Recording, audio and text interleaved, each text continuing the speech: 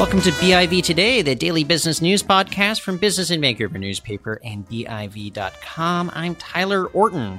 We have a bit of a sustainability theme today because ahead of the first Sustainability Leadership Congress next month in Vancouver, Intention founder Connie Linder, she's going to join us to talk about the challenges that are facing a lot of businesses as they try to become more sustainable. And we also have a story up on BIV.com right now that's delving into BC adopting electric vehicles as fast as we can buy them. Matthew Klippenstein from Electron Communications, he's going to join us for a little bit of that discussion later on. But before we get there, I just want to tell you about one event coming up May 29th at the Van City Theatre. That is Talking Ride Sharing. We're going to have somebody from Lyft, an executive, showing up and talking about what they want to see from the BC government later on. More info on that event can be found at biv.com/events. And let's go ahead and talk to Connie Linder.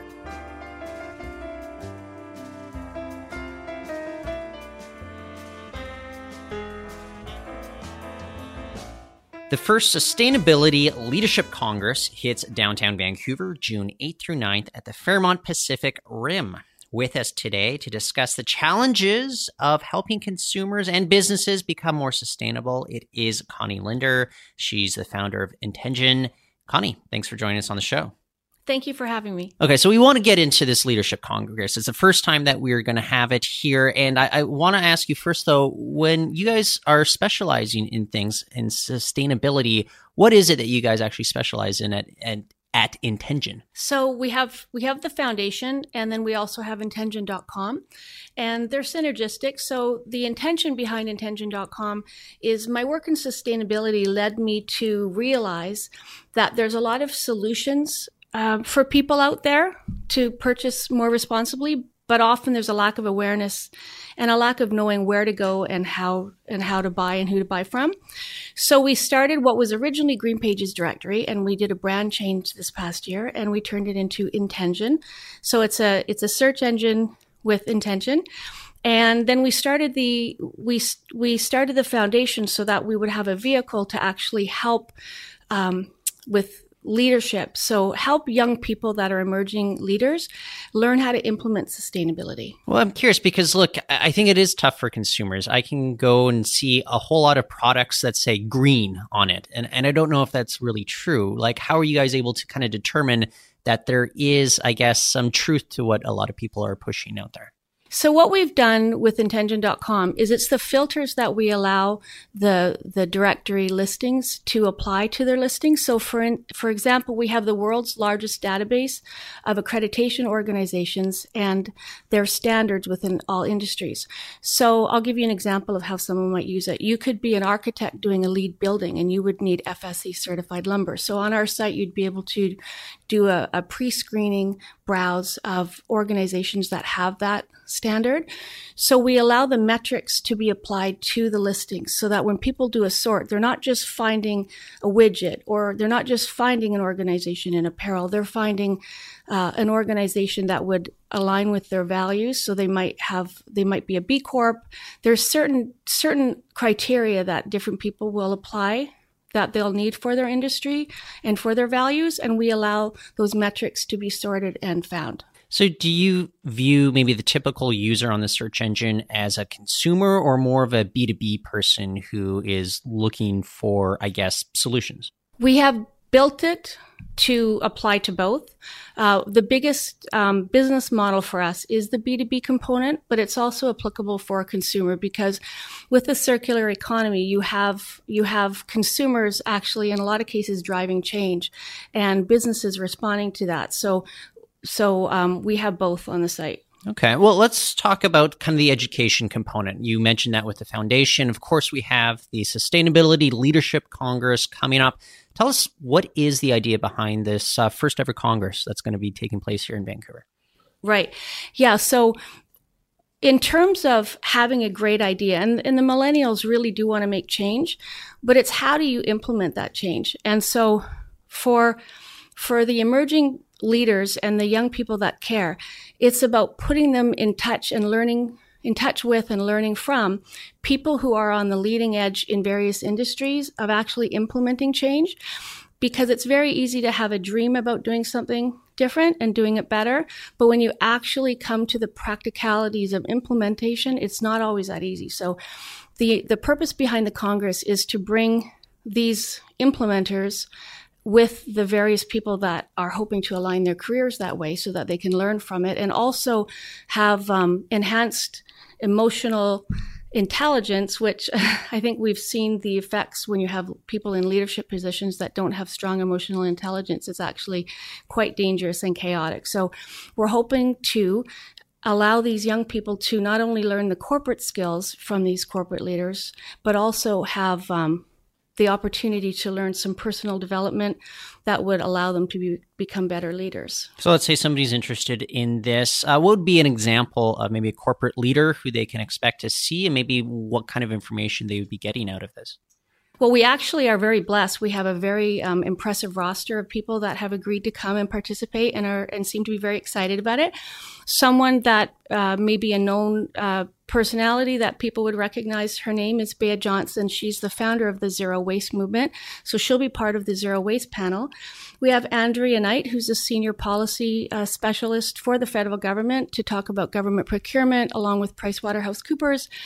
We have Peter, the CEO from Spud.ca. We've got Lesra Martin, actually, who's a good friend of mine. He's going to be emceeing day 2. And I don't know if you know The Hurricane, but his real life story is what triggered the movie The Hurricane. So he was in jail, correct? Is that the same movie I'm thinking of? Yeah, it's the movie about the boxer that was put in jail. Yeah. And there was a young boy who actually helped get him out of jail. And that's Lesra Martin, who's now a man, and he's a lawyer, and he's the MC of day 2. We wanted him to be the MC for the personal development day because he's actually a rather inspirational story himself. And we also have HeartMath, who are going to be there on day 2. HeartMath, have you heard of HeartMath? No. HeartMath is a very interesting organization. They actually do a lot of studies of consciousness and the magnetic fields and resonance between your heart and your mind.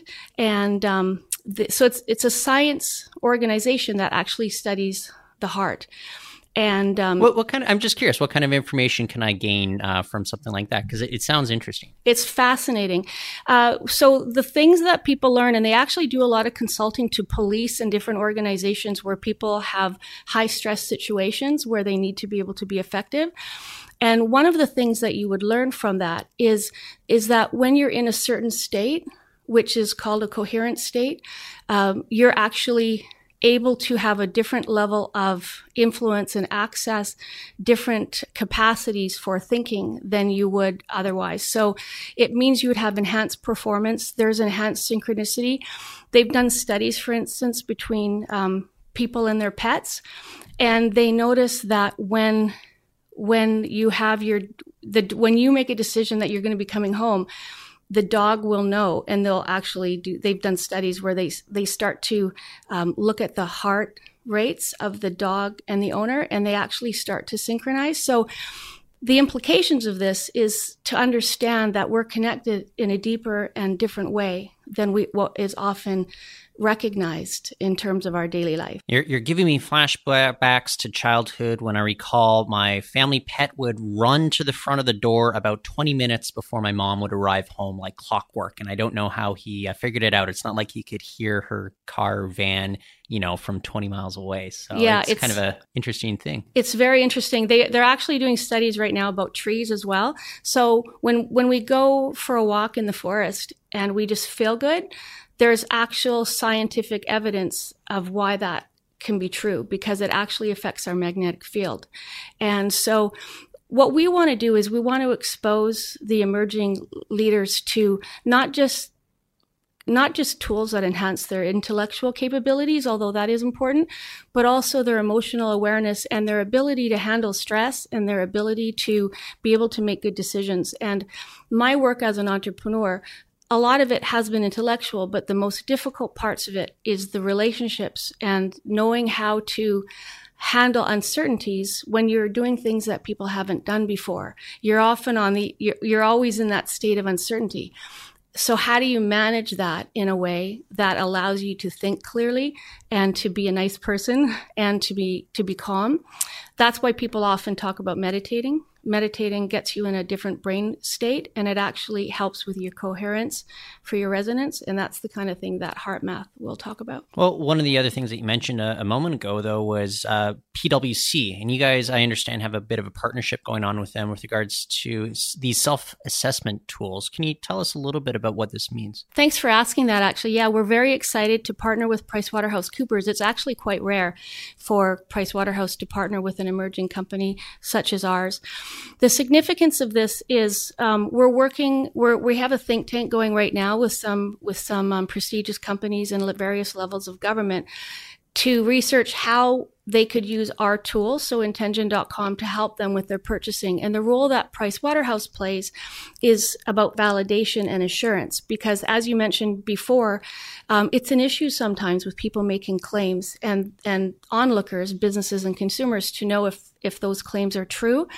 And the work that we're doing with Pricewaterhouse is to set up programs so that people would be able to have an extra level of assurance that if there's a little symbol that we have yet to identify with their listing, that it would have already been validated by Pricewaterhouse. See, I like that because it makes sustainability more of a less amorphous sort of concept. One of the questions that maybe I should have thrown to you right at the beginning, though, is how do you define sustainability? And is there kind of a across-the-board definition that most people in industry use, or is it still a little bit fractured right now? Well, most people, I think, when they think about sustainability, they would think about enhanced levels of social and environmental commitments within an industry. I think it's pragmatic implementation of good business decisions that are based in personal responsibility and taking care of people and the planet. And it starts with the intention. That's why I was very excited when I was able to rebrand and actually solidify all the domains and get the trademark for Intengen, because it really speaks to what we're doing, is that if you want to make things better, if you want to improve things for people and the environment, you actually have to start with an intention to do so. And research shows that when you have top-down leaders who are committed to sustainability, then it happens. If you have middle management who maybe want to implement sustainability, but you have leadership at the board level or at the CEO level who don't buy into it, it's very difficult because you don't have budget, they don't allocate budget or resources. So setting an intention, which is, I really want to look at doing something in a way that is more compassionate, that is less wasteful, uses our resources wisely. That's how I would look at sustainability. Maybe 10, 15 years ago, this wasn't on the top of mind of most businesses. Why is it becoming more important to most businesses nowadays? Unfortunately, when things start to be more painful for people, they start to pay attention. Sometimes we need to suffer and it needs to seem more real and tangible before we make a change. People who were very conscious, we're talking about these changes 50 years ago. Any time is good to start. So even though now it's becoming more of a trend, which is very positive, I think it's because we're starting to see the effects of the decisions that weren't very conscious, that it's having on our Earth. Look at the weather pattern changes. Look at the fact that we're using 2 times more resources each year than what the Earth can sustain. These types of behaviors aren't sustainable. And so the movement of the circular economy is looking at the resources we have and looking at how can we make those last. So how can we put them back into the supply chain? How are we able to capture them at their disposal and turn them into a product that can be reused, and do it in a way where you're using energy that comes from a renewable energy source? Connie, if anybody wants to find out more information about the Sustainability Leadership Congress, where can they go? So they can go to intengen.com/foundation. They could also contact the company. They could go to our intengen.com site and look up the contact details and send us a note and get in touch. Connie, thanks for joining us on the show. Thank you very much. That is Connie Linder, founder of Intengen. And stay with us. Matthew Klippenstein from Electron Communications joins us next to talk all about electric vehicles.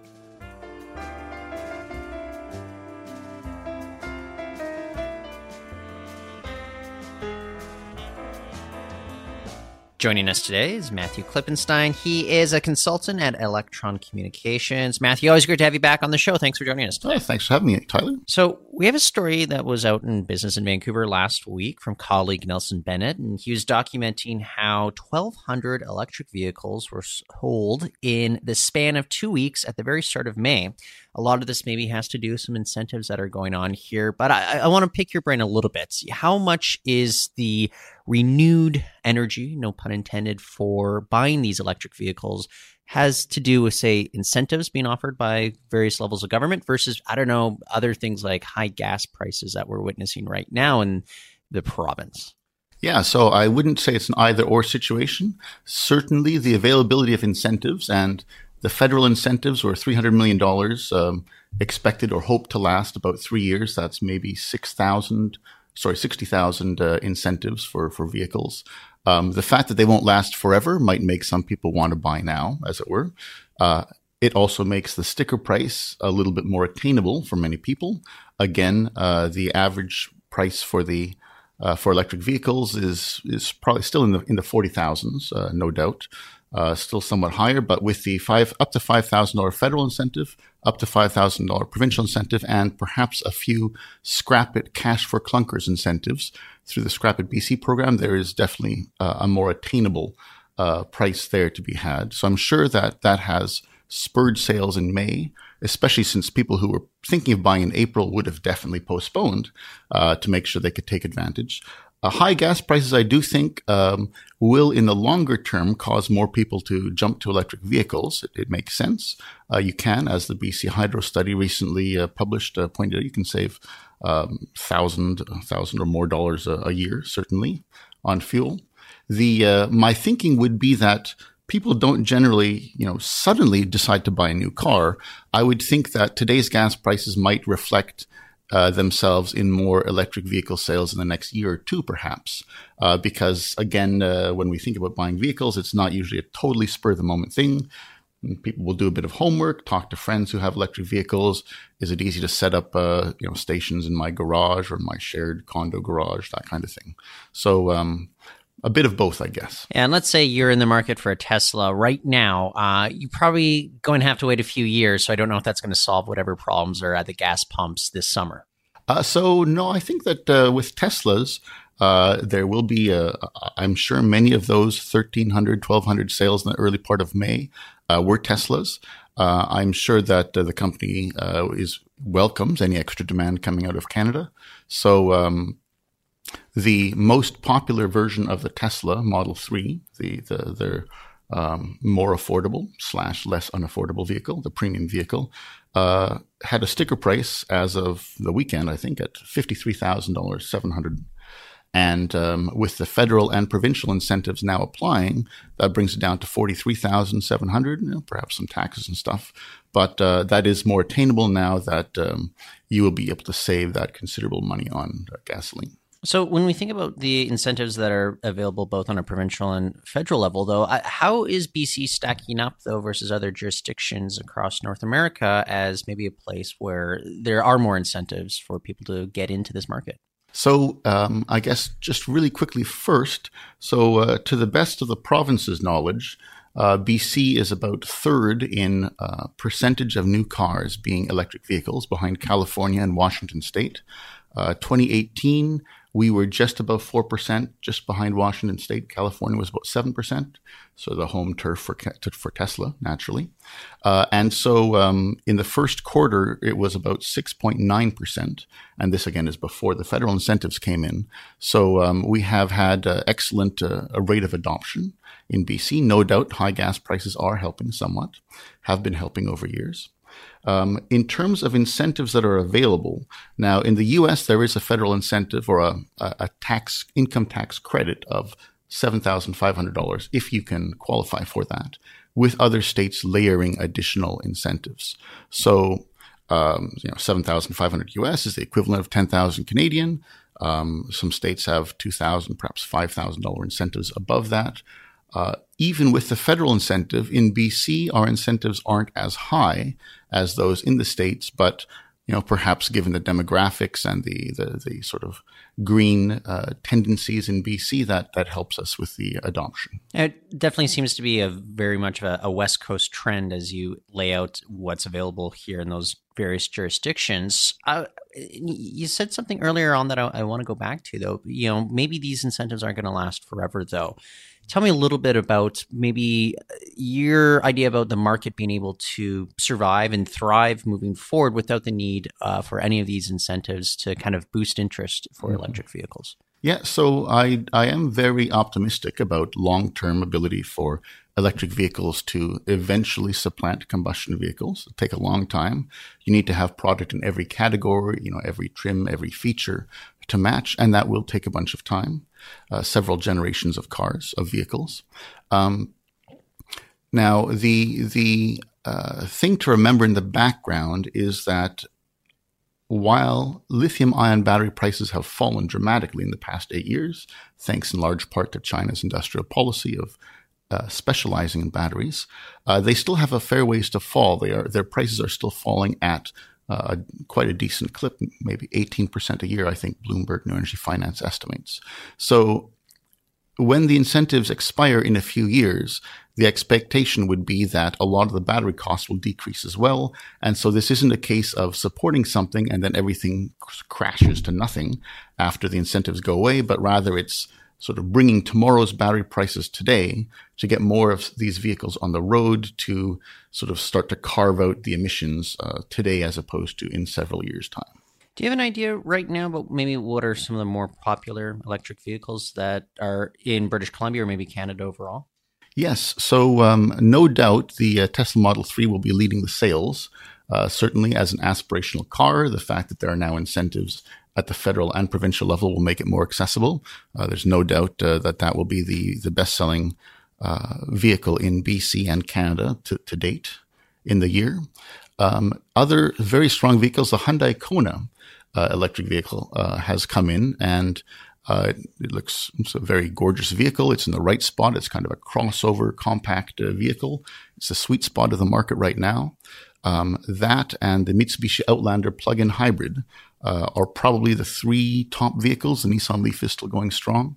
The Mitsubishi Outlander plug-in hybrid, so that has about 35 kilometers of within city range, but it has a full combustion system if you're the type who needs to go on road trips and you're not fully sure or fully confident in the charging infrastructure. We were discussing this in an editorial meeting last week, and we were thinking about how Vancouver seems to be kind of the right place for adoption to take place. We're dense population, easy to recharge, a lot of reliance on, say, smaller vehicles. What do you think the market is going to be like moving forward for maybe more rural areas, colder climates that are quite common in Canada? Yes. So once you get outside of the cities, Canada is really a pickup country.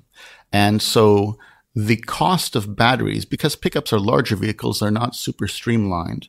You would need considerably larger batteries for those vehicles in order to get the same range, especially if you're thinking of towing, a boat to the nearby lake. So the thinking in the industry is that the larger vehicles will first start off as plug-in hybrids, because then you can add that gas money saving feature for city driving for everyday use, but you can still have your hundreds upon hundreds upon hundreds of kilometers of, even when you're towing, driving capacity for those longer trips that you take on occasion.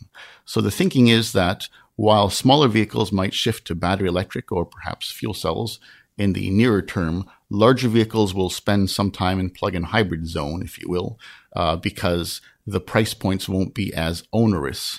The batteries might have to be 2 or 3 times as large as you see in today's sedans for those to have the necessary features. So where is the industry coming along with regards to the development of pickup trucks? Because I know a lot of people are maybe on tenterhooks waiting for it to really explode at this point. Yes. So there was an interesting not a bidding war quite, but they're a very promising startup out of Detroit called Rivian, which has released designs. They were in stealth mode for 9 years, but they released their intentions to release a fully battery electric pickup truck with, and again here we get to the battery size, battery size of 100 kilowatt hours up to 180 kilowatt hours. And the point of context is that most of today's vehicles, the Chevy Bolt, the Nissan Leaf Plus, are 60 kilowatt hours. So you really get a sense for how much more in batteries you need for these pickups. Now, Rivian is interesting because it had initially tried to work a deal, an investment from GM that didn't turn out, so it signed a deal with Ford. And now one of Ford's automotive manufacturing specialists, executives, is on Rivian's board. So that signals, at least to the EV watching community, that Rivian will probably be able to scale up its production a lot more smoothly than Tesla's had, where no one on Tesla's board has automotive experience, really. And so there's perhaps a lesson learned in that case. Very interesting. One of the other things before we wrap up here that we should mention is that we've had the F-Cell and HFC 2019 Impulse Summit going on in Vancouver this past week. And I'm just wondering what this sort of indicates about BC emerging as one of the leaders, or at least one of the big leaders in adoption for these sorts of vehicles. Yes, so BC will definitely be a center in North America for fuel cell technology adoption. California has a whole spate of fuel cell hydrogen stations, more than 40, I believe, with plans to get to more than 100 quite soon. BC has opened its first hydrogen fueling station at the Shell station near the airport, Granville and 70th in Vancouver, with about 5, I think, planned for the Lower Mainland and 1 in the Victoria area. That's the Central Capital Region District. So the infrastructure is there. The expectation is that some of the vehicles will be coming here. Fuel cell vehicles might be quite suitable for individuals in condos or other multi-unit buildings where the parking is a bit more difficult to achieve charging rather in your parking stall. That's part of what I do with Plug-in BC, help people with that. And also, especially for taxis or other vehicles, which are 3-shift and for whom there would be a opportunity cost for slower charging. Even at the faster charging speeds, today's electric cars don't have the ability to fuel up in a few minutes. And if you're driving a cab or you have various vehicles, say for the film industry, it's not necessarily the optimal choice yet.